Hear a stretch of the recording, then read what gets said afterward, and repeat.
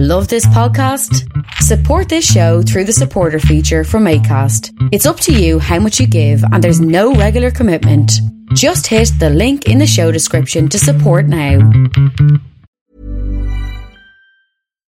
Millions of people have lost weight with personalized plans from Noom. Like Evan, who can't stand salads and still lost 50 pounds. Salads generally for most people are the easy button, right? For me, that wasn't an option. I never really was a salad guy. That's just not who I am. But Noom worked for me. Get your personalized plan today at Noom.com. Real Noom user compensated to provide their story. In 4 weeks, the typical Noom user can expect to lose 1 to 2 pounds per week. Individual results may vary.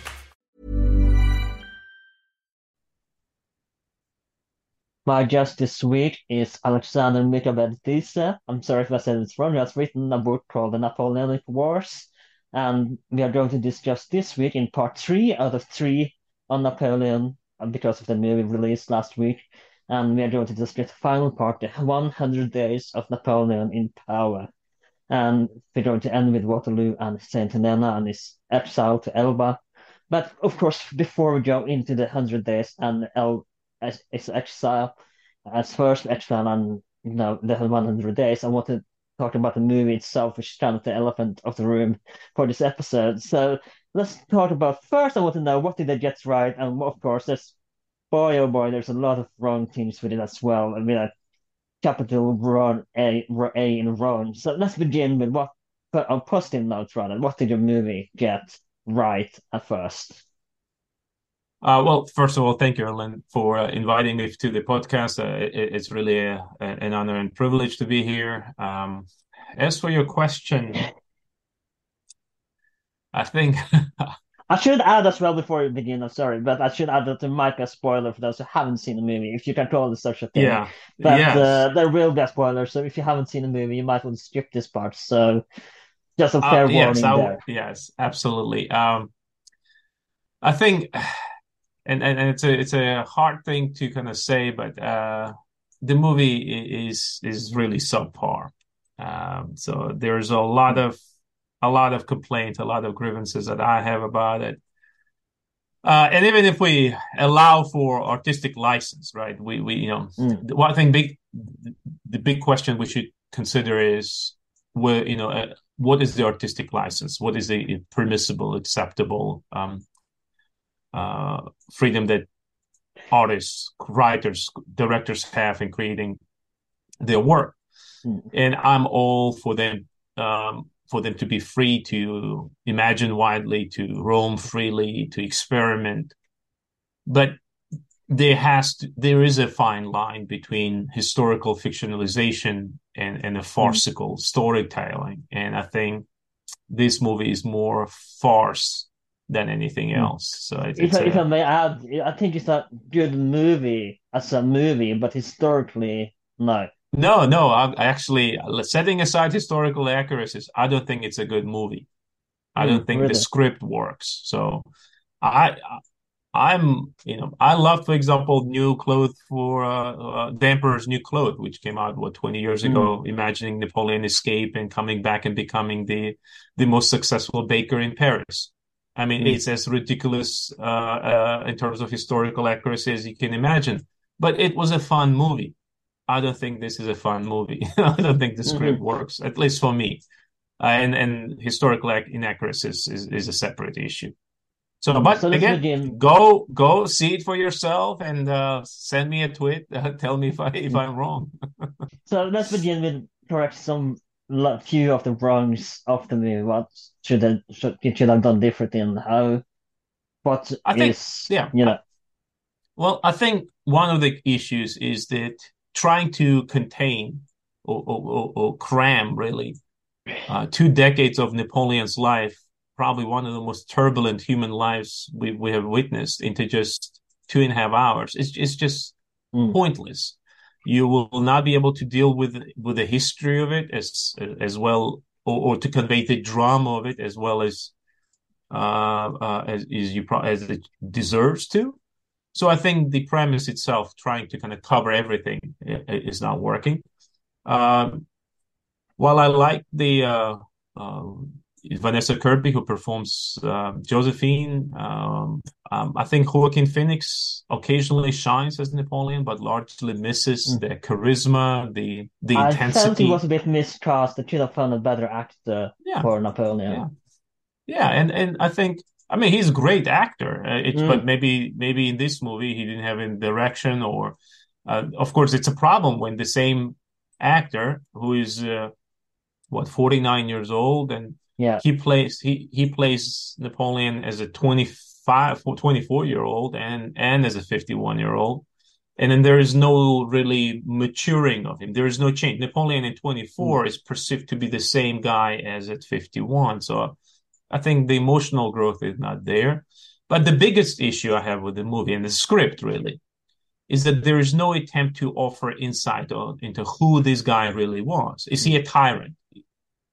Is he a Mm. visionary? Is he a warlord, ruthless, callous, or is he a romantic hero? There is no attempt to that. There is no attempt to understand his legacy, good or bad. Instead, what we're given is this kind of mild abstraction of Napoleon's personal life, interspersed with occasional battle scenes. And I just don't find it. Mm. After 20 years of waiting, Mhm. I don't think this is the movie we deserved. That's fair enough. So I want to begin with, before we go into, I'll be going to begin with Alexander's March of Paris, but before that, I want to begin with, I don't think we discussed this the last time, is that there was a sort of even after the Bourbons were gone, there was sort of nostalgia and the Napoleonic regime. There was sort of nostalgia for the Bourbons, and as we will see when Louis XVIII is reinstated. But there was a kind of what caused this nostalgia for the Bourbon dynasty that they kind of tried to get rid of in the first place, which was a cause for the revolution. And I find it a bit ironic, but let's talk a little bit about the nostalgia for the reinstating Bourbon dynasty again. Actually, I'll be again careful, maybe making a general statement like nostalgia. The Mm. question I think we should ask, from who, which groups of people are we Mm. discussing? One thing that becomes obvious early on is that the Bourbons lacked national support. That's Yeah. clear. There are some parts of France, there are some group social classes that would love Bourbons to be back, and they certainly welcome them. But by and large, the French people are not necessarily in favor of the Bourbon restoration. What they're in favor of is end to war, end to this long bloodletting that France has been experiencing. It wants to return to some sense of normalcy. And if it's the Bourbons who return that normalcy, so be it. So there is certain apathy, certain willingness to go along. And even that doesn't last long, because we know that the Bourbons aggravated the situation through a series of unpopular, even if unavoidable, but certainly unpopular decisions. Right. So that includes Mm. questioning the revolutionary legacy. It includes imposing censorship, and it certainly includes dismantling the imperial war machine, which we know was necessitated by the financial crisis that France was in, and by the end of the war. But from an experience of any French soldier, that certainly was perceived to be them being callously discarded into streets with little pay, with little sustenance after decades of their dedicated service. So I think Bourbons, as going back to your question, I think they are popular in some parts, but overwhelmingly, what French people really wanted was peace and stability, peace and order, return to normalcy. Mm. So let's begin with, maybe not begin, but go to the Alexander's March in Paris, because he realizes this time, and that, unlike Austerlitz, that if it won't be over unless it follow Napoleon from Moscow all the way to Paris. So let's talk about Alexander's March on Paris. At what point, though? Are we starting in January of 1814, or are we doing more Let's of say a? from the border of Russia until Paris, to make Oh, it that's a easy. that's a long story there, right? Because that March, Alexander didn't envision in January of 1813 that he will make all the way to Paris. If anything, we know that the spring campaign of 1813 was a disastrous campaign for the Russians and the Prussians, that they started the war, or the new campaign to be precise, with a series of defeats at Lutzen and Bautzen. And it seemed for a while that Napoleon would be able to turn the tide of war. I mean, if you read Russian documents, Russian memoirs, diaries, or journals, you'll see that they were all quite surprised by how quickly Napoleon was able to rebuild the army in the wake of the devastation that Grand Armée suffered in Russia. And the fact that Napoleon is able to bring back some 300,000 men in April of 1813 and then go on and crush the Russians and Prussians in May was an ominous sign. But they are lucky, really fortunate, that Napoleon decides to negotiate in June, right? So right after the battles that were fought, the last battle being Bautzen on 21st of May, Napoleon agrees to an armistice. And that armistice, of course, lasts from June through August, from June 4 to August 13. And during this time, yes, there are attempts to negotiate, but I don't think either side, whether the Russians or the Austrians or the French, really meaningfully approached this.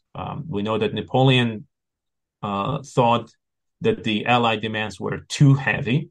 And indeed, when Austrians came to Prague and negotiated, they demanded French withdrawal from Italy, from Germany, from Low Countries. So essentially, France would have forsaken empire in Central and Eastern Europe and would have effectively returned to the western side of Europe. And that was too much as far as Napoleon was concerned, because he's just won battles and it seemed that the campaign was going well. And there is a question whether, again, Russians were keenly interested in making any deal with Napoleon. The armistice collapses on August 13, and of course, the biggest question we and the listeners should kind of wonder about is whether Napoleon did enough to prevent the Austrian entry into the war, because I think that's the game changer.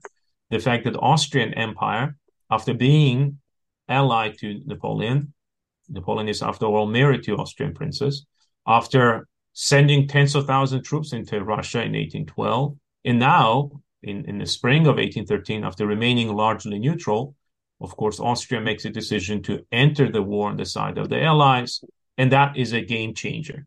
Because Napoleon could have dealt with Russians and Prussians, but with the arrival of over 250,000 Austrian troops and this massive resources that Austria committed, he's facing overwhelming odds against him. And so when the war began and resumed in August of 1813, Napoleon is facing strategically a very different situation. So he might operationally, on the operational level, he might be able to deal with isolated threats. But on the strategic level, he's facing a coalition force unlike any that he faced before. That's one of the things that we often forget, that in all of the previous coalitions, Napoleon, yes, he faced on paper these massive coalitions that includes half a dozen different nations. But when we look closely, whether at Austerlitz or at Jena or at Eylau or Friedland, he only faces one little part of that coalition. In 1813, he faces these coalition partners, the key partners, all together with their troops together, with a effective plan, the Trachenberg plan, already in place, which is why the French continue to lose. So they lose at Katzbach on August 26, at Kulm on August 29, at Dennewitz on September 6, and of course, most famously at Leipzig in October, in the Great Battle of the Nations, where Napoleon finally takes charge of the army, trying to kind of bring the Allies to him. But in a 3-day battle, he's defeated. That's when. And if I may add as well, if you are in Leipzig by chance, it's absolutely worth visiting Napoleon Monument, because it's a history. It's an incredible monument, and it has its own history in itself. So you absolutely should go visit, if you have the chance, the Napoleon Monument in Leipzig. Absolutely. And as you pointed out, it has actually a very interesting history. We have to bear in mind that it is not contemporary monument. That is, it's not a monument that was built after the battle or in the years It of took the battle. 100 years to build. That's right. It was built on the centennial of the battle, already in a very different environment, right? It's built by the United German State on the eve of World War One, so that it has it has a commemorative aspect to it, but it also has a very important political aspect to it, as the underscoring kind of this Wilhelmine German, right, imperial might and the unity of the nations, right? Especially Germans in this battle. So, but you're right. It's a really interesting monument.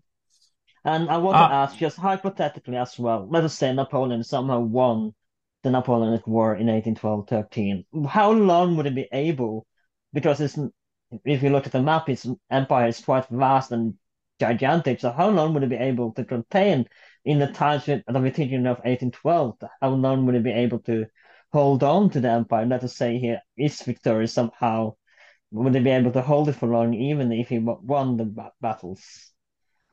Let me slightly revise maybe that question and say, what if Napoleon in 1812 decided to compromise with Alexander and struck some kind of arrangement with him? And there were plenty of opportunities to do that. So he both in terms of economy, collaboration within revised continental system, or on political fronts, compromising on some of the demands that the Russians had. So let's say that was achieved. Then, and Napoleon doesn't have to go to Russia.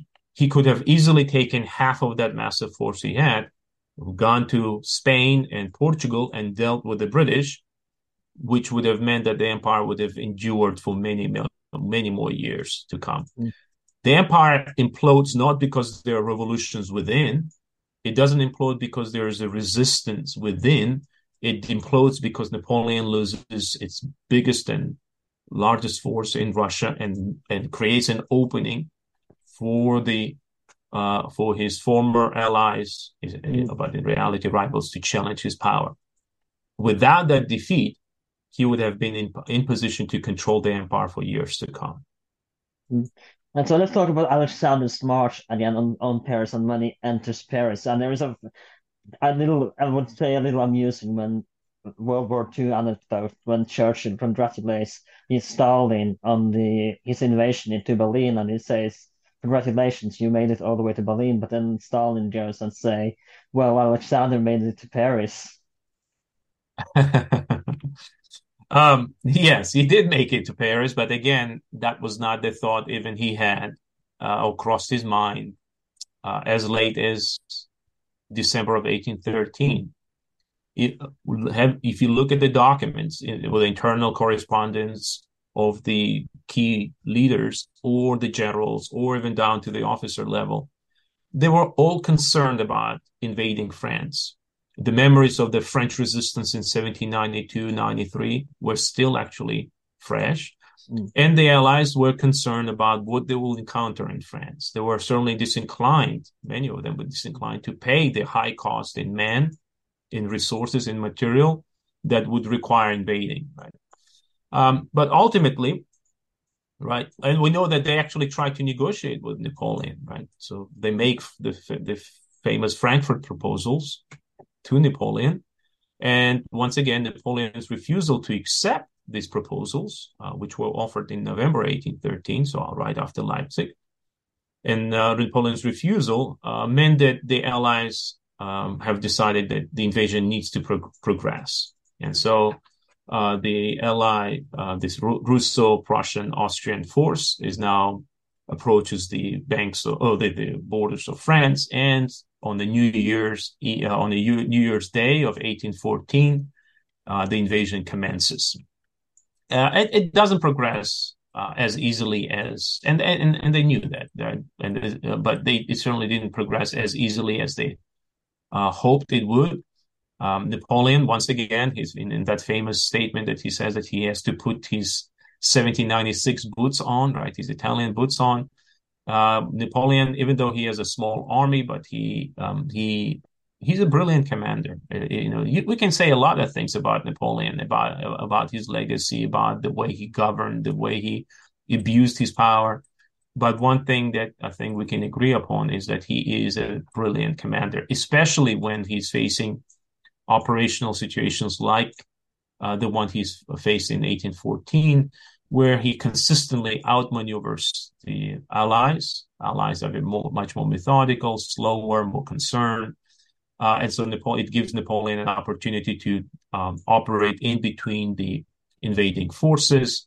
And he successfully does so to the degree that in February of 1814, he scores, right, the famous week-long series of battles like at Champaubert, Montmirail, and so on, which in one point actually concerned the Allies that it might be, right, that they would have to fall back, right? I mean, it's stunning. This summer, for example, I took my children and got in the car and we went and visited all the sites of this remarkable week-long French victories. We went to Champaubert, Montmirail, Château-Thierry, Beauchamp, and then turned and went to Mormant, Monterrey, and Méry. It's just stunning to see the speed with which these troops were able to switch from one direction to another.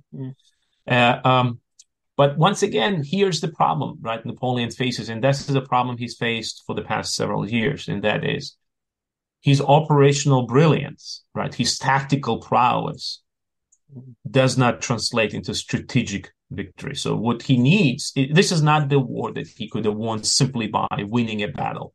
He won enough of them in it. He needed a political solution to the battle, to the war. And every time the Allies offered him this opportunity to talk, even after this, right, after these victories, they offer him to negotiate at Châtillon, Napoleon refuses to accept the proposals, right? And so that meant that the war will continue. And no matter what Napoleon does, he is unable to splinter the coalition. So his victories are important. They are important tactically, operational, but politically, strategically, they are not important, especially because we know that the British foreign minister, Castlereagh, very brilliant, very capable guy, Castlereagh arrives at the Allied headquarters. And through his efforts, and this is where I see his tremendous legacy, he's able to negotiate the Treaty of Chaumont. That's the one that was signed on March 1st. And once Treaty of Chaumont is signed, as far as I'm concerned, and you're welcome to disagree, once Treaty of Chaumont is signed, that's it. Napoleon is done. There is nothing he could really do to stay in power because Chaumont is clearly designed to form a waterproof alliance of the great powers for 20 years, whose goal it is to remove Napoleon from power. Britain provides all the money. Russia and Austria, Prussia provide the necessary manpower, and they are determined. Right? This is where the political will is unshaken. They're determined to prevail.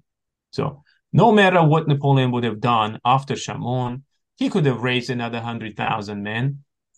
He could have won another 5, 6, 10 battles. The will of the alliance is there, and it's unshaken. And of course, they understand that in politics, symbols matter, right? And that's why when allies are confronting this resurgent Napoleon, they choose, yes, to fight him. They still fight at Craonne, they still fight at Laon, but the goal is to get to Paris. And Paris for the Allies is that very symbol of Napoleon's power, that you take it, and in terms of power, in terms of appearance, in terms of the theatrics of power, that's an enormous blow. So Napoleon can win that decisive battle at Reims, for example, where entire Russian corps is wiped out. But it means, in a large scheme of things, it means nothing because he opens the pathway to Paris. And as we know, the Allies reach Paris by noon on March 30th. We have a battle fought, but that battle is essentially pre-decided, considering the overwhelming numerical superiority that the Russians, Austrians, and Prussians have. And so on March 31st of 1814, Paris surrenders. Napoleon still wants to fight, but his marshals do not. Right? And for them, the fall of Paris is the very symbol that they were waiting, that this is it. The empire has lost. They are tired of defending what many of them, for years, since 1812, many of them believe was increasingly a lost cause. And so we see Ney, Oudinot, Lefebvre, Moncey, the great figures of the empire, getting into the room and telling Napoleon, you gotta go. So let's talk about this abdication and why he was chosen as Elba as an exile the first one time around. I think in many respects, Napoleon's first exile is the result of the Russian influence. I mean, if you had listened to Prussians, right, they wanted Napoleon imprisoned or worse. But Alexander, Emperor of Russia, certainly felt a grudging but a degree of respect for Napoleon, and he was the driving force behind the Treaty of Fontainebleau that is negotiated on April 11. And it was agreed that Napoleon cannot stay anywhere in France. And if not in France, where else can he go? What country would be insane enough to get him, to welcome him? Britain, Russia, Prussia, German states, Italy. There is no place really in Europe where he can simply go and retire, unless that is we find a small place, a corner that no one really gives a shit, right, cares about, and there he can just be. And so, island of Elba was perceived to be close enough to keep an eye on, but far enough where Napoleon can cause any disturbance to, let's say, any given government. And so, he's recognized as a sovereign of the island of Elba. He's given an annual income of 2 million francs. He has all the trappings of sovereignty. He has his own flag. He has his own ships. He has his own army, right? Everything small, but he would have been a sovereign ruler of Elba for years to come. And considering that in 1814, he's 45 years old, we could have easily expected him to live another 20, 30 years on this lovely Mediterranean island. Now, I want to ask, because according to about Talleyrand and Fouché as well, because I spoke a little bit about them, and Talleyrand, of course, is famously betraying Napoleon, but as I'm sorry, I'm going to try to say his name right, Samoisky, in his biography of Napoleon, argues that Talleyrand tried to reason with Napoleon, and wouldn't listen to him because he didn't really have respect for Talleyrand. But how did those two manage to get themselves out of the situation? What happened to them after the Napoleonic regime fell? Well, I belong to the number of historians who are not necessarily critical of Talleyrand. So again, I don't subscribe to this notion that Talleyrand owed some kind of oath of fealty to Napoleon and that his actions betray him. No, first of all, Talleyrand was out of job, right, for quite some time. Second of all, he correctly, and this is, I think we need to state that he correctly understood that Napoleon needs to be contained, and he understood that long before anyone else around Napoleon understood that. So those marshals who are forcing Napoleon to abdicate in April of 1814, well, they came to that realization late when Talleyrand realizes that as early as 1807, 1808. What he understood was that Napoleon would be, right, was on a path of to a position of too much power, and that he had to be constrained. And yes, you can question whether Talleyrand's claim that he was acting on behalf of France and rather than Napoleon, right, that he was acting out of interest of France was genuine or not. But I think if Napoleon had listened to Talleyrand, I think he would have certainly fared better and France would have done better. Because ultimately, right, Napoleon is a loser. He lost the empire. He lost his family. he ends as a miserable man on a small island in the middle of nowhere. Talleyrand, if he had listened to Talleyrand in 1807, 1808, 1809, I think things would have turned out differently because Talleyrand consistently urged moderation. So that's the one issue. The second issue is what you were saying about kind of Talleyrand's position, right? Well, Talleyrand, being a diplomat that he was, cultivated relationships with Russians, with Austrians. So there is no surprise that when Napoleon was abdicated, when Napoleon was no, actually, well before Napoleon's abdication, when Paris fell, that Talleyrand emerged as the leader of the Senate, and it is because of his position as an experienced, capable man who served the empire for quite some time that he is actually chosen in April of 1814 as the president of the Senate. And on the 2nd April, as we all know, Talleyrand moves forward with the deposition of Napoleon, which will later on be confirmed by his abdication and then the Treaty of Fontainebleau. So, yes, Talleyrand plays an important role in this. But look from his point of view, right? From his point of view, what would have been a better choice? For France to rally around Napoleon and sacrifice thousands more men at a time when clearly the odds of winning the war were against it, or cutting costs, cutting losses, and forcing these men, whom you, as far as Talleyrand, whom you have been blamed for all these problems, and for the past few years, cut the losses and deposing him. So I think he acts very pragmatically, and that's again a typical of Talleyrand in a pragmatic fashion, in order to move forward with the war.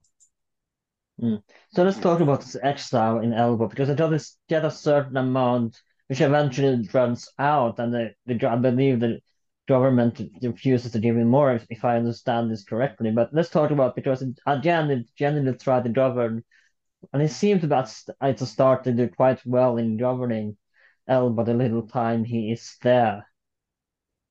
Oh, yes. I mean, the stay on Elba is actually quite charming. And again, I hope some of you listeners, or maybe you, will visit Elba and you'll be able to see the beautiful island, and you might actually stay at the palace, or it's a grandiose name for a small chateau, but nonetheless, it's a lovely place. And Napoleon did introduce kind of structural reforms on the island. He wanted to improve its agriculture. He overhauled island's educational and legal systems. He began developing iron's mine on the mines on the island. So I think he was here on the island acting as a typical enlightened kind of ruler, right? So in the mold of Frederick of Prussia or Joseph of Austria. So in that sense, if he had stayed on the island longer, and as I said, there was no reason why he could not have lived for another 10, 15 years. Of course, the cancer that ultimately claims his life, who knows what the role climate played, right? The St. Helena climate certainly was not helpful. But in any case, he could have turned this island into a prosperous, nice place. Except, I just sorry if I interrupted you, but according to again, I mentioned last time there is a Swedish historian who wrote a biography of Napoleon called Herman Lindqvist. I don't know if you're aware of him, but he mentioned that eventually the French state kind of refused to give him more of the sum that he was promised in his exile in Elba, which is one of the reasons why I believe he chose to return as well, because the reforms he wanted to do, it was not enough funding for the reforms that he wanted to do as well. If I'm not mistaken. That is true. No, that is true that by 1815, the Bourbon government was unwilling to pay him the stipend, which was negotiated by the Allies in the Treaty of Fontainebleau. That's true. But again, this is one of those issues that I wouldn't say grapple with. I don't know, struggle with, but certainly it's Napoleon's decision to return in 1815 is dramatic. It's tinged with a lot of romanticism. But part of me cannot but wonder whether he would have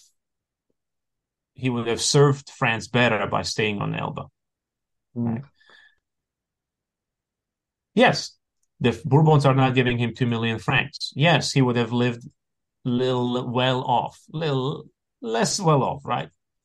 But his decision to return plunges this nation into war, results in death, in occupation, in a massive war indemnity. And true that he doesn't know that all of this will happen, but he should have anticipated what his decisions will produce. And especially, and this is where I find it quite interesting, he decides to leave Elba in February, right? He escapes in late February.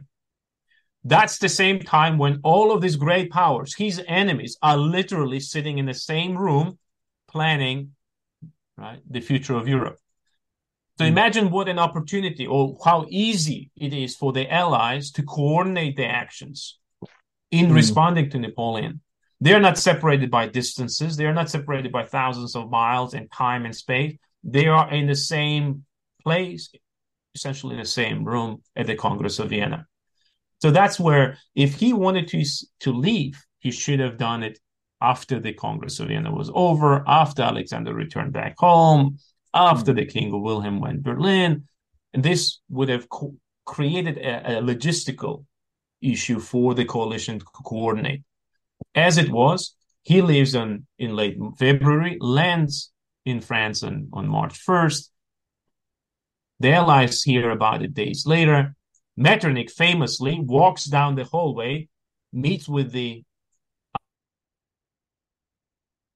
Alexander. They then convene the meeting of the great powers, craft the response, and the coalition is formed right away. And once that is done, Erlen, I don't see again how Napoleon could have won. Yes, he might have prevailed at Waterloo, or Belle Alliance, if you want to use the French version, how it would have been known had Napoleon won. He could have probably won another couple of battles. I mean, he did beat Prussians at Ligny, and the French under Grouchy did well at Wavre. But ultimately, I don't see how Napoleon could have won in 1815. Just like, as I said, after Chaumont, there is no chance he could win. So let's talk about his march again back to Paris, and of course what we are talking about here, the 100 days as they are known, of him back in power, because this would be a different Napoleon, a bit more older, and maybe not, I don't like to mention, maybe not mature, but a bit more tired. And I wanted to as well mention that his former wife, maybe Marie-Louise, never comes back to him after she stays in Vienna, and she stays back with her family. She never returns to Napoleon when he comes back to Paris as well. So let's talk about the change of the man Napoleon when he comes back and his march and the 100 days, how the different man before the exile. Before we do, I do want to point out that his wife not returning. Again, that's one of those issues that we need to kind of set aside maybe our feelings and kind of look at it more rationally. Absolutely. Marie-Louise was born in December of 1791, which means that in 1815, right, she would have just turned 24. Right? She's married Napoleon in 1810, so back then she was 19. She doesn't know that Napoleon. Remember, Napoleon is my age, 40s, in his 40s. She never really knew him, right? It's an arranged marriage. There is no love to speak of. So I think from a Marie-Louise's point of view, her decision not to return in 1815 is partially explained by the fact that she never was really close to him. And of course, we know that in 1814, when Napoleon was overthrown, Marie-Louise went back, right? She went back to Austria. She spent some time in Vienna. Then her father, Emperor Francis of Austria, arranges for her to go to a wonderful resort town of Aix-les-Bains. And there, her father arranges for one of his officers, Adam von Neidberg, to effectively seduce her, right, and kind of cultivate a relationship with her. So by the time Napoleon escapes, so Marie-Louise can't simply get in a carriage and leave of her own. She's surrounded by her father's forces, troops, including her own lover, who is there to keep an eye on her. So I don't think it's her choice as such. But even if she had a choice, I don't think she would have gone back. So let's set that aside.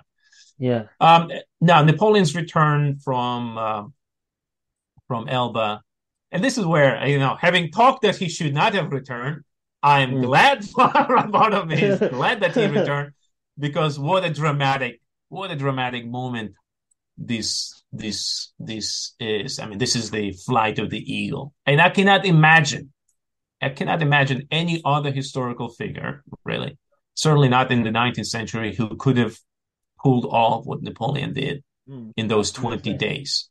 I mean, in many respects, Napoleon as a romantic hero, Napoleon as the figure of the legend, is reinforced right here, right? By the fact that he can land on March 1st, rally those 1,000 men or so, and lead them, carefully avoiding any villages, any towns that were unpopular or where he was unpopular. And he knows that in advance. He sends his officers well ahead of his advance to check what the mood is. Right. The last thing he needs is the angry confrontations or people assaulting him. So he carefully chooses that path. And to the present day, again, you can go in France and take the famous route Napoleon from Antibes all the way to Paris, and you'll see how it goes through the mountains and small kind of obscure valleys, but not through the highly populated areas. In the first stage, if I may, again, there is a documentary where I think there are some reenactors, and I don't know if you've seen it, but they do follow the Napoleonic route, and it's really interesting to see. It's fun, kind of fun, a fun documentary to watch. But these reenactors, so they're going to reenact what to do. They do follow that route, and you see some of the routes that they did take. Absolutely. And actually, it's very well marked. So even if you necessarily are not a reenactor, but you want to do it, you can do it in a car. It's well marked, and you can make stops at places like La Fraye, where there's this famous scene on March 5th when the royal troops are sent to intercept Napoleon, and they blocked his passage. And I mean, that moment gives me goosebumps, especially just thinking about it. But of course, you can also watch the opening scene of Sergei Bondarchuk's wonderful Waterloo movie, right? That scene where he marches forward and gives that speech to the 5th Regiment, and right, and his persona, his charisma, that the scene of him standing there with his classical hat, coat, right, swaying those soldiers and making them in a split second to make a decision to betray one government and to support another. All that is incredible. It is equally incredible that Napoleon continues to advance for the next two more weeks, and he's able to take Grenoble without a fight, pass it through Orleans and all the cities in between without resistance to speak of. Again, what other historical figure who would have been overthrown, exiled, come back with such triumph? Maybe and this is where the secret of Napoleon is. But yeah. So let's talk about his re-entry into Paris. But just a second, I'm gonna have to pause the recording a little bit. So in the movie, and I do believe this was a real thing. I don't think you mentioned it briefly, but let's talk. He does meet a bunch of soldiers and a general that opposes him, that's sent by Louis XVIII, I think, to stop him from entering Paris when he arrives. But he speaks to them, and then they begin to say "Hail Napoleon," and we see this in the movie again. But how did this happen? And is this true that this did happen when he meet the soldiers on his way to Paris, and they suddenly begin to join his side? Yes, absolutely. We know that it happened, and I think that's, again, as I was saying, that's one of the things that is missing in the movie. And I'm talking about Ridley Scott's movie. After sitting through 2.5 hours, you don't really get what's the charisma that this guy has. What's that charm? What does he stand for that will make these soldiers make a split-second decision to betray the Bourbon government, knowing well what the punishment will be for that, for the desertion, for the treason, really. And yet, as they're standing there, right, they have to make a decision. One of them just needs to pull a trigger. That's all. He doesn't even have to hit him. If a single shot would have let others, kind of this crowd mentality, would have others let others fire as well, Napoleon would have been dead. They could have gone back home that same night. As it was, right, in that split second, they chose that this guy, right, is more important to them for complex reasons than the government in Paris, than the Bourbons, than Louis XVIII. And I think that is what is missing in this movie. It's missing that heart. But La Fraye did take place, just as when he got to Grenoble. We know that the locals broke down the doors, the gates of the city, and brought it to him. We know that his advance beyond Grenoble was equally triumphant, I would say, in that after 19 days marching, on March 20th, Napoleon enters Paris, where he was practically mobbed, carried by these ecstatic crowds to the Tuileries Palace, to the very place that Louis XVIII, the Bourbon king, vacated only a few hours before. So in less than 3 weeks, Napoleon had reclaimed his empire without a shot. All that was left for him was to keep it. And again, that's really incredible that he managed to do such a thing, not even a shot fired. It's unbelievable, and it's unheard of. It is. And I think it underscores both the Napoleonic legend, the myth, his own ability to understand the public mood, his ability to figure out what is the best way to navigate these conflicting feelings that the French people had for him. We know that in some villages that he passed, people confronted him and told him, "Why did you come? You will bring disaster to us." Right? He's not, again, that's one of the things I need to emphasize. He's not universally welcomed in France. There are, like Bourbons, there are some people who want him back, and there are quite a few people who understand that his return will mean a war, will mean yet another period of political, economic, social misery. And Napoleon, once he comes to power, he quickly tries to address these issues, right? We know that he forms a new government, and this is a government in which we clearly see him willing to let bygones be bygones. So in this new government, he have Caulaincourt as the Minister of Foreign Affairs. Fouché is brought back, right? The very Fouché that we know. He's quite an incredible character in himself, Fouché, because he's one of those who managed to escape from it all, because he's in such a position that he has all the little eyes and ears everywhere. He's the head of police, and he knows the dark little secret of people that he can blackmail if he wants, and he's quite a fascinating. He deserves his own episode in the future, and he's such Absolutely. He really is an interesting character, because he's one of those who kind of gets scot-free but from Bourbon and Napoleonic regime. Absolutely. Unfortunately, Fouché has not been served well by his biographers, especially English ones. But there is a wonderful biography of him by French historian Varesquiel, and it is well worth your time. And I hope that there will be an equally good study done of him that will really showcase. You should write one. Yeah, hopefully we'll see, right? But the government that Napoleon forms, the government of 1815, shows that he's willing to reach across the aisle towards his opponents and give them a chance to contribute. So Lazare Carnot, the great Republican, is offered the position of Minister of Interior.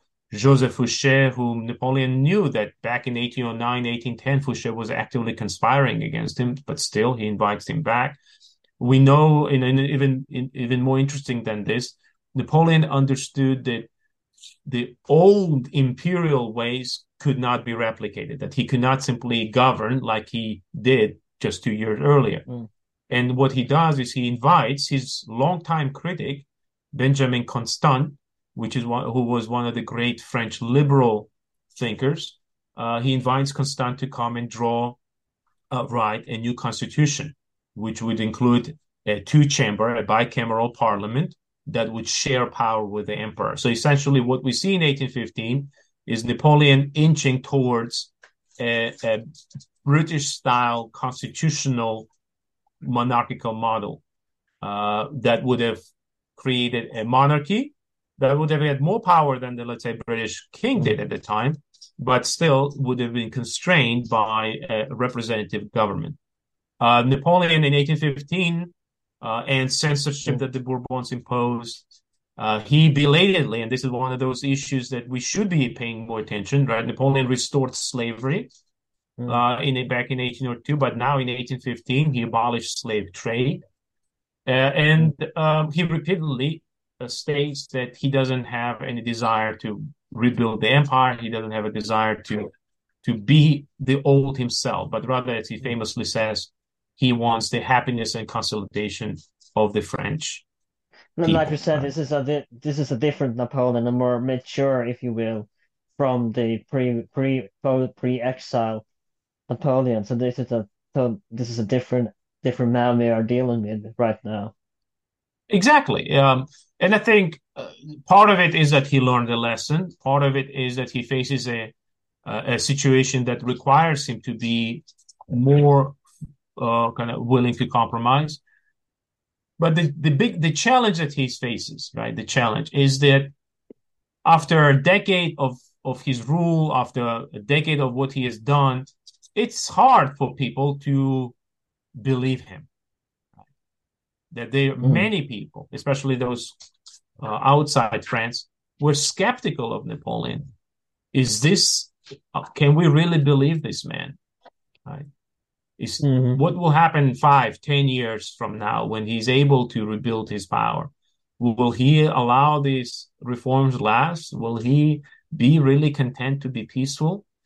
And as I mentioned, Congress of Vienna, of course, didn't believe Napoleon at all. Even before Napoleon has a chance to reach out to them, which he does, right? He sends out appeals for peace. Even before that, on March 7th, so just 1 week after Napoleon's departure from Elba, the Metternich, Austrian foreign minister, informs the monarchs of the great powers in Vienna, and then within hours, the Allied leaders agreed to mobilize to form a seventh coalition and to mobilize their forces. So by March 25th, that is just 5 days after Napoleon reaches Paris, the coalition is already fully formed and France is facing war. Give me a sec. Yeah, give me a sec. I'm just going to pause the podcast right away. Sorry about that, lads. But let's before we go to the war, what happened to Talleyrand when Napoleon returned? We spoke a little bit about him earlier, but did he leave with the Bourbon monarchy, or did he remain in Paris? What happened to him again?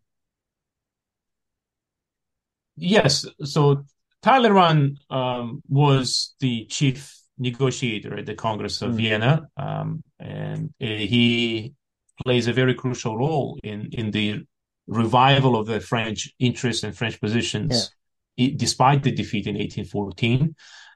He is a crucial architect of that secret treaty that was signed in January of 1815 between France, Austria, and Britain to contain Russian aggrandizement. So by the time Napoleon returns, Talleyrand already has served the Bourbon cause, and he sees Napoleon's return as a mistake, right? He does, and so that's why he doesn't rally to Napoleon's cause. And would it be welcome if he did? I'm not sure, frankly. That's a good question.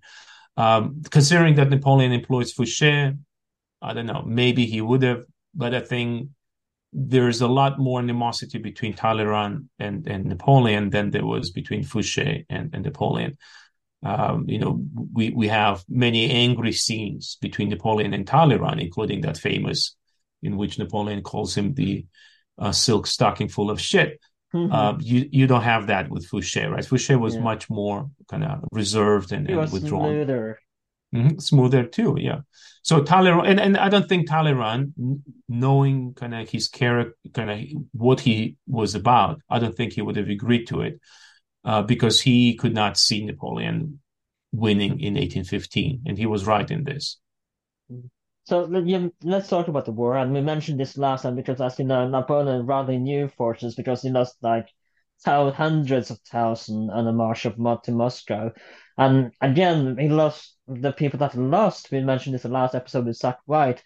These were experienced soldiers from several of Napoleon's battles. And the new ones that Napoleon did rally, they were inexperienced and had maybe never seen a battle before. So even though we managed to get quite a huge number, we have to again, and I say it's worth repeating that these were not experienced soldiers that we see the old Grand Army pre-Elba is. So I feel like we should state this, and that's probably also one of the reasons why he loses at Waterloo as well. Absolutely. In fact, I would go further than this, and I will say, shouldn't Napoleon, right, this brilliant guy, by all accounts, shouldn't he anticipated that issue? Because in Elba, he was well aware that Bourbons have presided over a mass demobilization. 1814 through the first 2 months of 1815 is demobilizing the French military.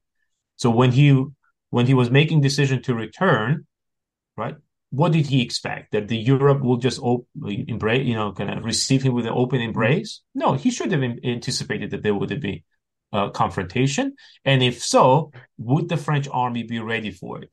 Now, he clearly thought or anticipated that it would be. But in reality is that when he came back, he found that the French army was less than 60,000 men. I mean, that's a pittance, right? And yes, he will push through a mobilization. And by June, the French army will increase to about 200,000 men. But as you correctly pointed out, many of them, if not most, were inexperienced recruits who were still undergoing training when the war actually began, when the campaign, the fighting began. We should mention, and we mentioned this in the last episode as well, but we should mention it again that the Allies, they learned from their mistake from the previous battles, and they learned from what they did wrong, and they used it in Waterloo, as we will talk about in a second, I'm sure. That's how to defeat Napoleon this time around.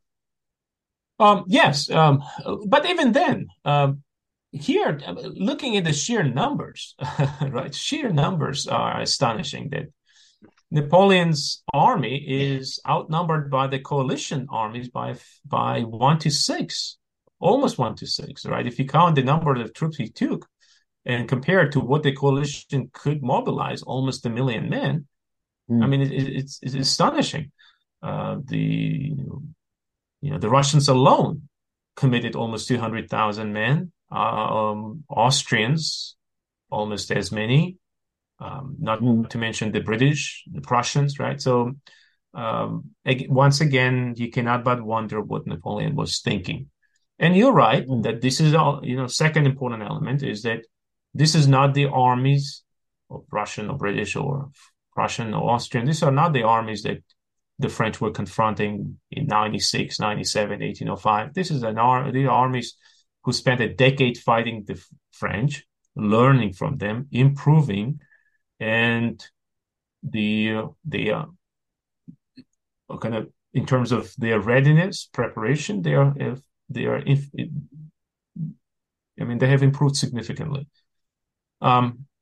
The leadership, I think the question is about the leadership, though. So let's say, will Schwarzenberg or Blücher or even Barclay de Tolly, whom I admire greatly, but would either of these Allied leaders be able to defeat Napoleon in a decisive battle?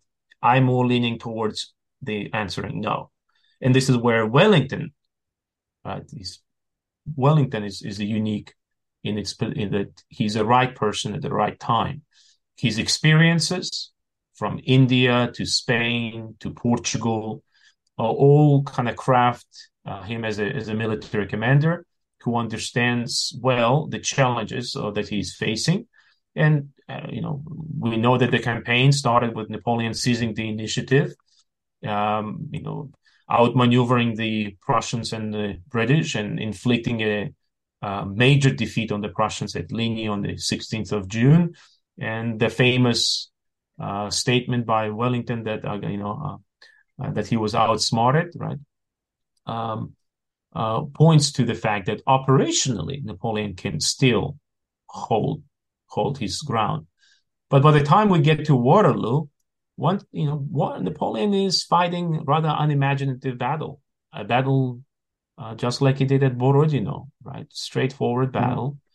And I know that many of my colleagues, many of my friends are keen on kind of blaming Ney or Jérôme or other subordinates for mistakes. And there is some validity to all of this.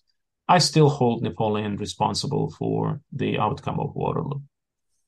So let's talk about the Battle of Waterloo itself, because that is one of the highlights of the Napoleonic War that everyone, and even Alba, of course, made an infamous song, Waterloo, and there is a station in London that's called Waterloo Station.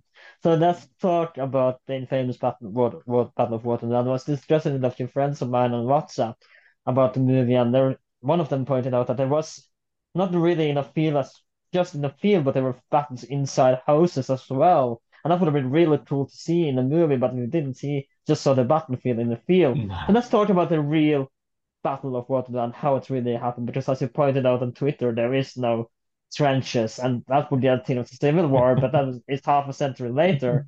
But let's talk about the real Battle of Waterloo.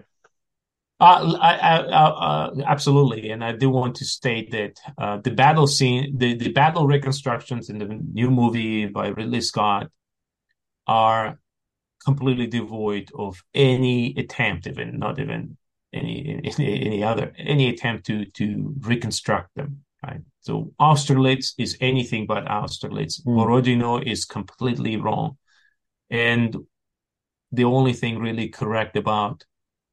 And we didn't even get to see, if I may, sorry for interrupting you, we didn't even get to see or mention the Battle of Trafalgar, which is one of the important battles as well. So we didn't even get to mention or a scene in the movie.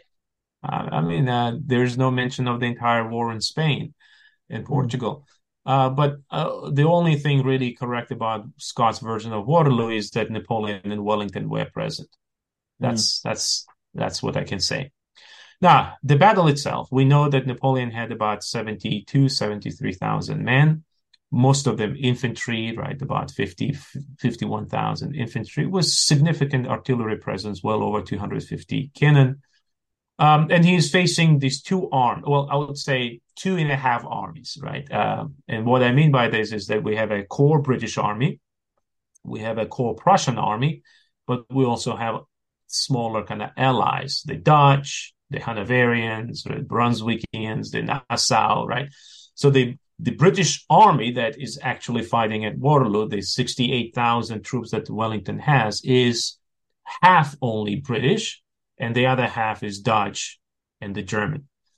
And they have to bear the brunt of this numerically slightly superior French army between these two villages of Belle-Alliance and Waterloo, with British holding their position closer to the village to Waterloo. And what Wellington is hoping is that he will kind of dig in and fight a defensive battle just long enough for the Prussians, led by Field Marshal Blücher, to arrive. And with Blücher's 50,000 men, the coalition would have had a significant superiority, over 40,000 men strong superiority over the French. And that's how, I think, if you look at the flow of the Battle of Waterloo, it's clearly a battle that is a defensive battle for the British, designed to exhaust the French by these repeated assaults on the well-established positions and gain time in order for the Prussians to arrive. Wellington is a very capable commander. And again, in our obsession with Napoleon, we oftentimes are ignored by Wellington's own brilliance that is shown repeatedly in his battles in Portugal and Spain. Look at his battle at Salamanca or Vittoria. These are really well-conceived, remarkable battles. And we should not think of Wellington simply as a defensive general. Anyone who's looked at the battles of Salamanca and Vittoria knows that Wellington can be a very ambitious, aggressive commander as well. But at Waterloo, Wellington deliberately decides to hunker and await the assaults. And he does this, of course, using the famous reverse slopes on the other side of the hill that protects the British troops from the direct bombardment from the French artillery. He is fortunate, of course, that the day before and through the morning of the battle, it rained, which meant that the effectiveness of the French artillery would not have been as pronounced as it would have been on a drier day. He's also fortunate that he has smaller farms, right? Villages, kind of small farms on which he can anchor his position. So, for example, the British extreme right flank is at Hougoumont. And that's one of the things that rolled my eyes when watching the Ridley Scott's movie, where the Prussians are actually arriving to support the British right flank. Of course, that's incorrect. They actually arrived on the left flank. Right flank was protected by Hougoumont. And the Hougoumont, if you ever travel to Hougoumont, you will see, and it survives mostly intact, that it is it's a strong position to defend. And so Wellington wants to make sure that position protects his right flank. So he deploys here the 400 light infantry of the King's German Legion, and of course the 95th Rifles that will earn such fame defending this position. So is there any chance that Napoleon won Waterloo? We talked about the numbers, but tactics of course has something to do with it as well. But and we talked about the experience of do we know the numbers of losses in Waterloo, and is there any chance that he could have won the battle? Yes, we know losses, and they're quite devastating. The French lost well over 30,000 men, and most of them are killed and wounded. So about 8,000 are captured, and then the British troops lose, or the British and their allies, to be precise, lose about 15,000. Out of them, 6,500 are the British losses, and then Blücher's army loses another 6,000. So losses are quite known. Well, what is the total number of losses if you put it together? So if we put them together, they're about 56,000. So 56,000 men, which is an enormous number, but it still pales, for example, by comparison with Borodino, where we had over 80,000 losses in a single day, or of course Leipzig, that has twice as many, but of stretch over 3 days, right? But anyways, going back to your original question, Napoleon could have won Waterloo if the Prussians didn't arrive.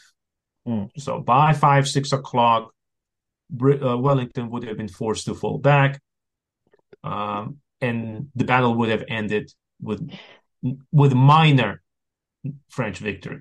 Not decisive. British army would have still be able to keep its formation. It would have retreated towards Brussels. From Brussels, who knows which way it would have gone. It could have gone eastward towards the shoreline, or maybe further north into the Netherlands. Whatever the outcome. The bigger question is, so what? Right? If Napoleon wins Battle of Belle Alliance on June 18, he still needs to deal with 300,000+ Russians and Austrians who are coming from the east. He can't really afford pursuing the British into the sea because he needs to hurry up to the east and deal with a new threat. And so that's where I think, in the large scheme of things, Waterloo, as important as it is as a historical event, is not really an important. Napoleon would have been defeated that summer at some other small village maybe in Rhineland, maybe in eastern France.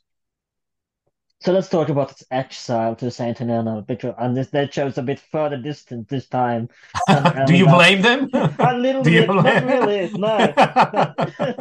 So let's talk about this because again, it's a little bit maybe not confusing, but it's a little bit hard to pinpoint what exactly Napoleon were because he was not a prisoner of war and he was not a normal prisoner either.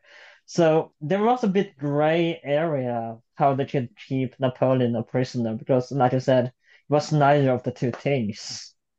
You're right. I think that's one of the issues that puts him in that gray zone, kind of gray area, right? So after Waterloo, we know Napoleon returns to Paris. He finds that neither Parisians, the common people, nor the legislature really want to support him. So he abdicates on 22nd of June. So that's just 4 days after the battle. Then he leaves 3 days later and goes to Malmaison, this beautiful chateau that I hope you've seen it, or if not, go and see it. It's a brilliant place. So he settles there at Malmaison, spends a couple of days there, and then ultimately decides that he's not safe. He knows that the Prussians are itching to shoot him, outright kill him. And so he packs his things and goes to Rochefort, this great port town on the Atlantic coastline. And there he stays, considering the options. One option could have been for him to escape from France with the help of the local fishermen and go all the way to America. Another would have been to kind of find a different ways to kind of maybe Latin America or some other place. But ultimately, Napoleon decides that it's better for him to surrender to the Captain Frederick Maitland, a British captain of the HMS Bellerophon that was blockading Rochefort just off the coast. And he does so on July 15, 1815. Now, Maitland is caught in this really weird situation. On one hand, he's so excited about the fact that he is the guy who will accept Napoleon's surrender that he accepts it. But of course, the bigger question is, well, what's the status of Napoleon? Right. So when Maitland takes Napoleon to Portsmouth in Britain, the British government immediately tells him not to allow Napoleon to step on the British soil. So he's not because he allowed to thinks land. he will retire to Britain.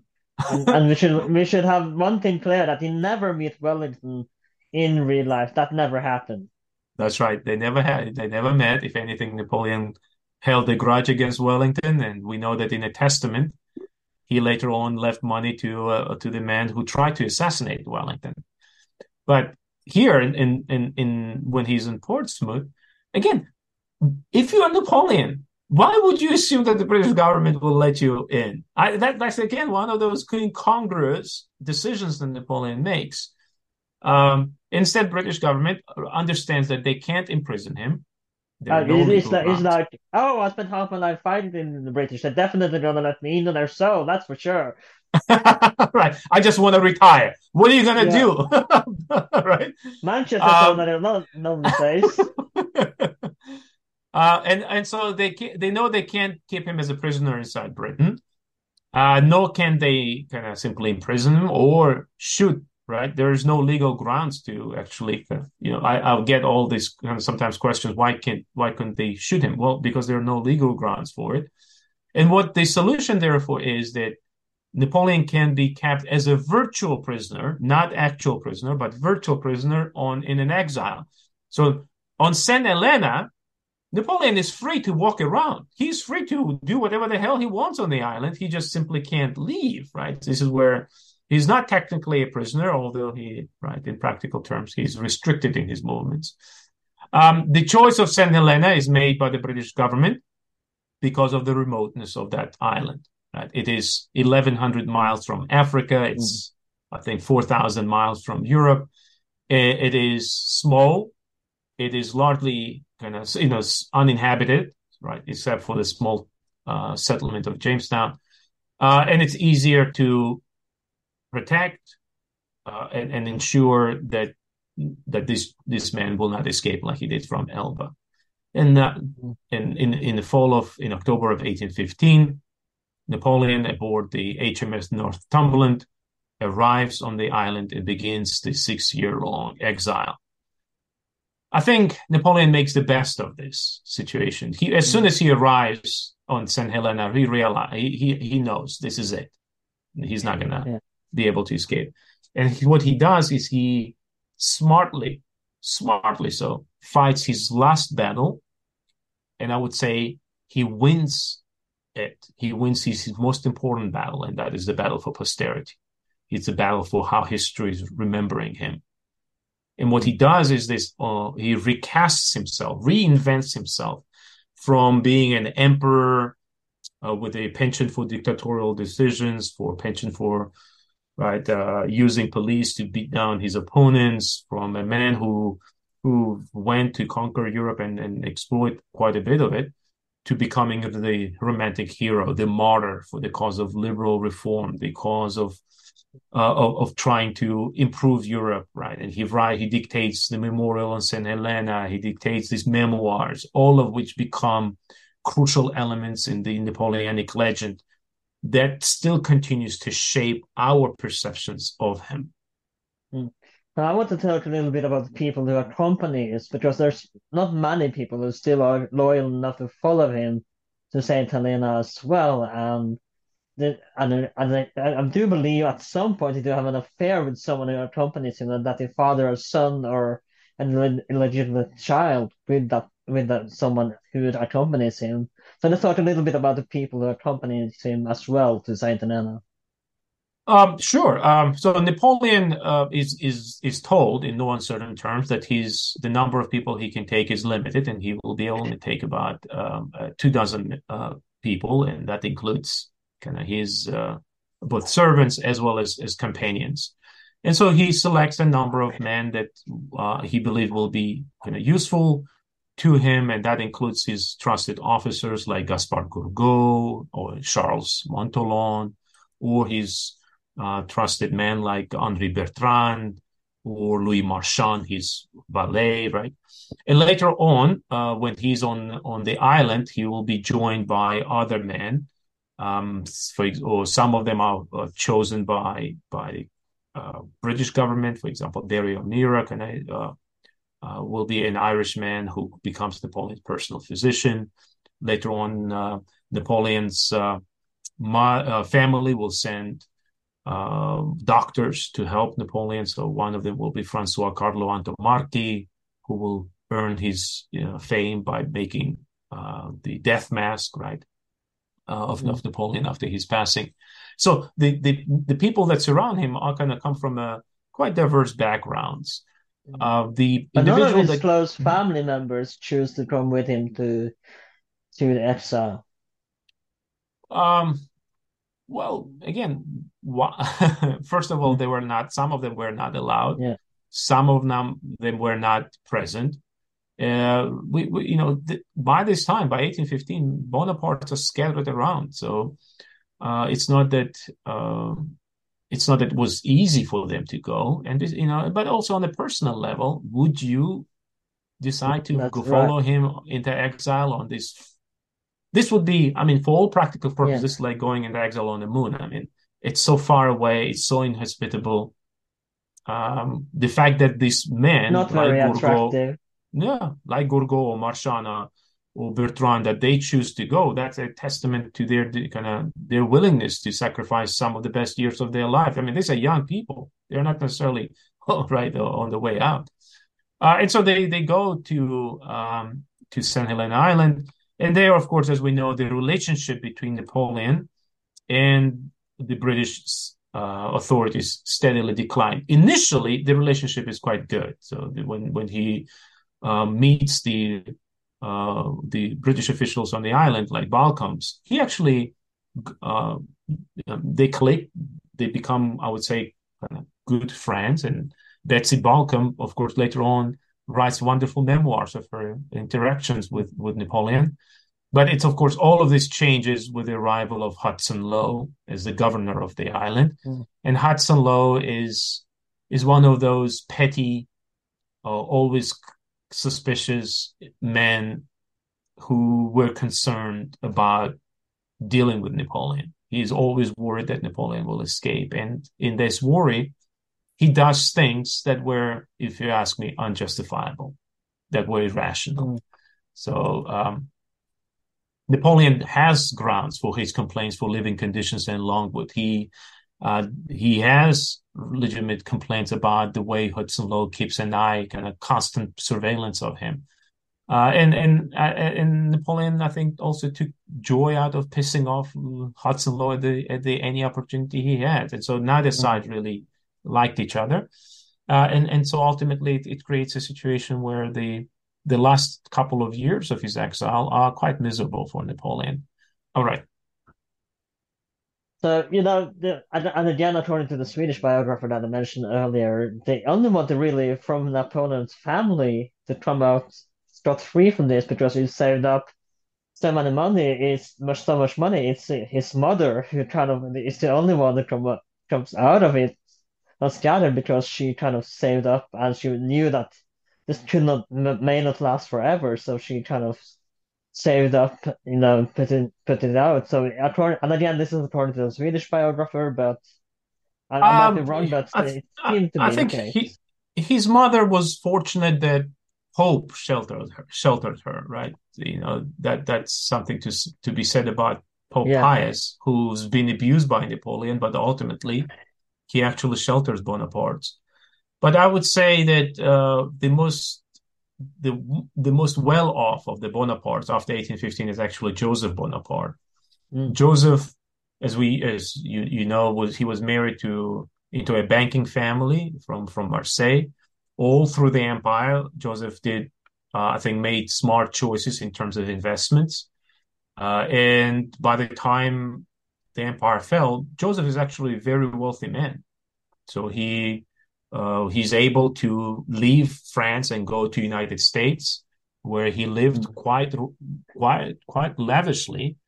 In fact, he famously sold jewels that he took from Spain in the United States, and he lived in New York City, in Philadelphia. He built a wonderful estate up in New Jersey. Unfortunately, later on, it will be burned at Boeing Bridge.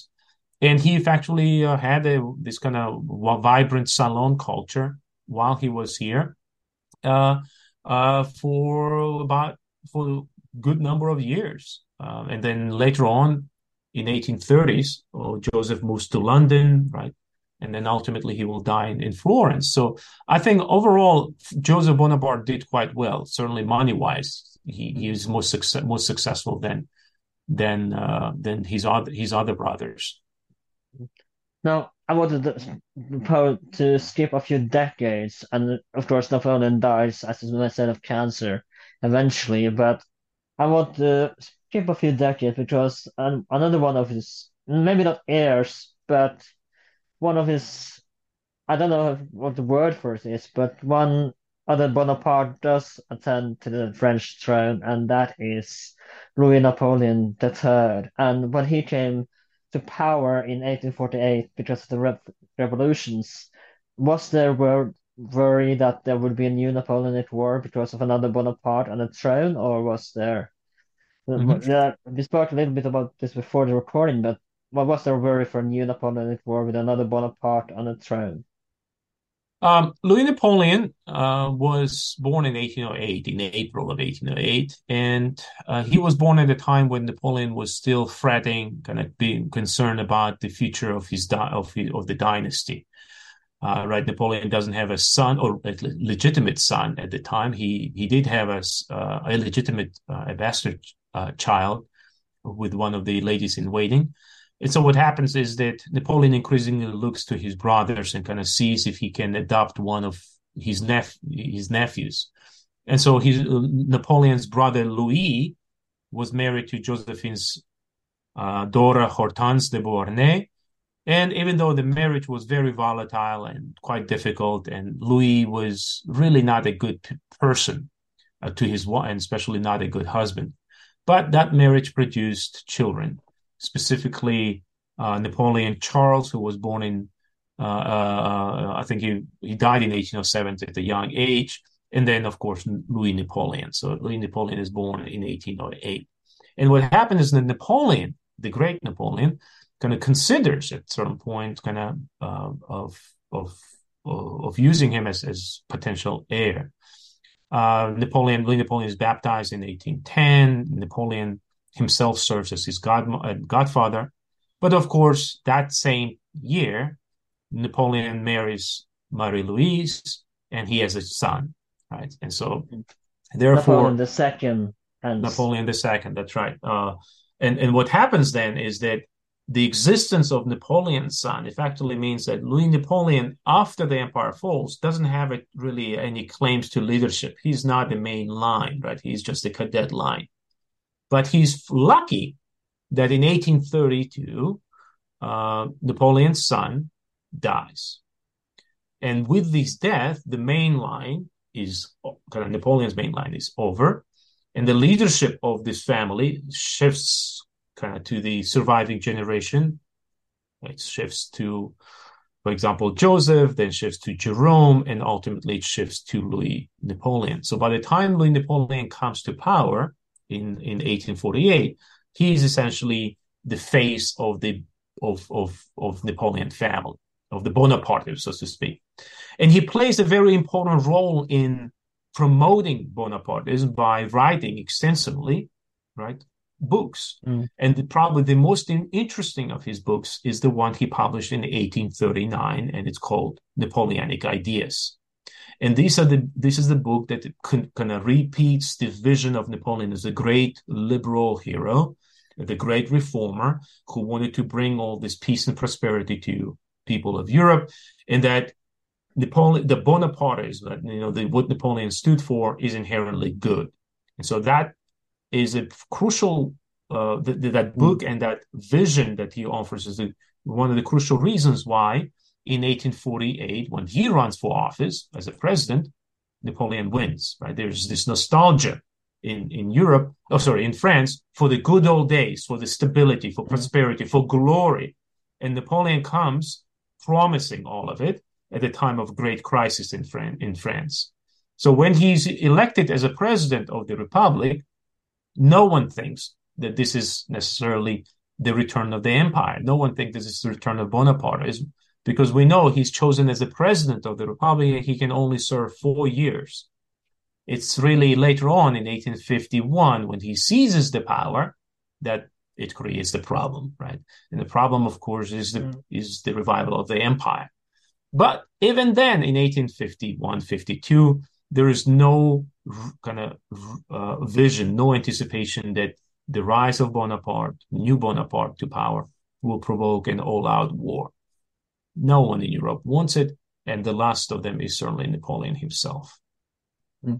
Thank you so much. I think we're going to round it up there. I hope you liked our 3-part series on Napoleon, and hopefully this gave you a bit more insight into the real man himself.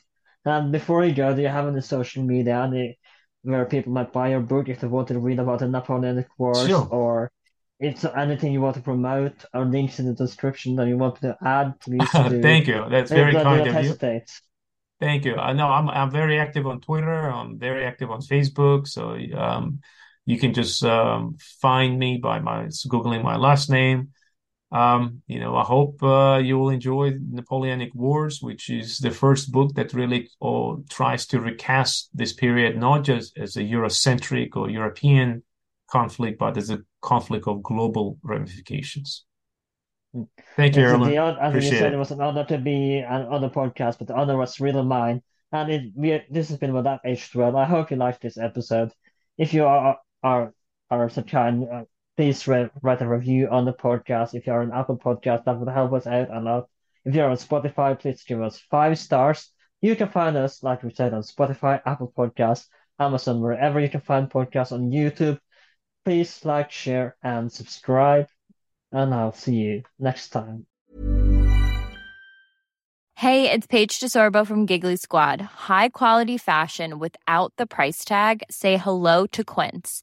I'm snagging high-end essentials like cozy cashmere sweaters, sleek leather jackets, fine jewelry, and so much more. With Quince being 50 to 80% less than similar brands. And they partner with factories that prioritize safe, ethical, and responsible manufacturing. I love that. Luxury quality within reach. Go to quince.com/style to get free shipping and 365-day returns on your next order. Quince.com/style.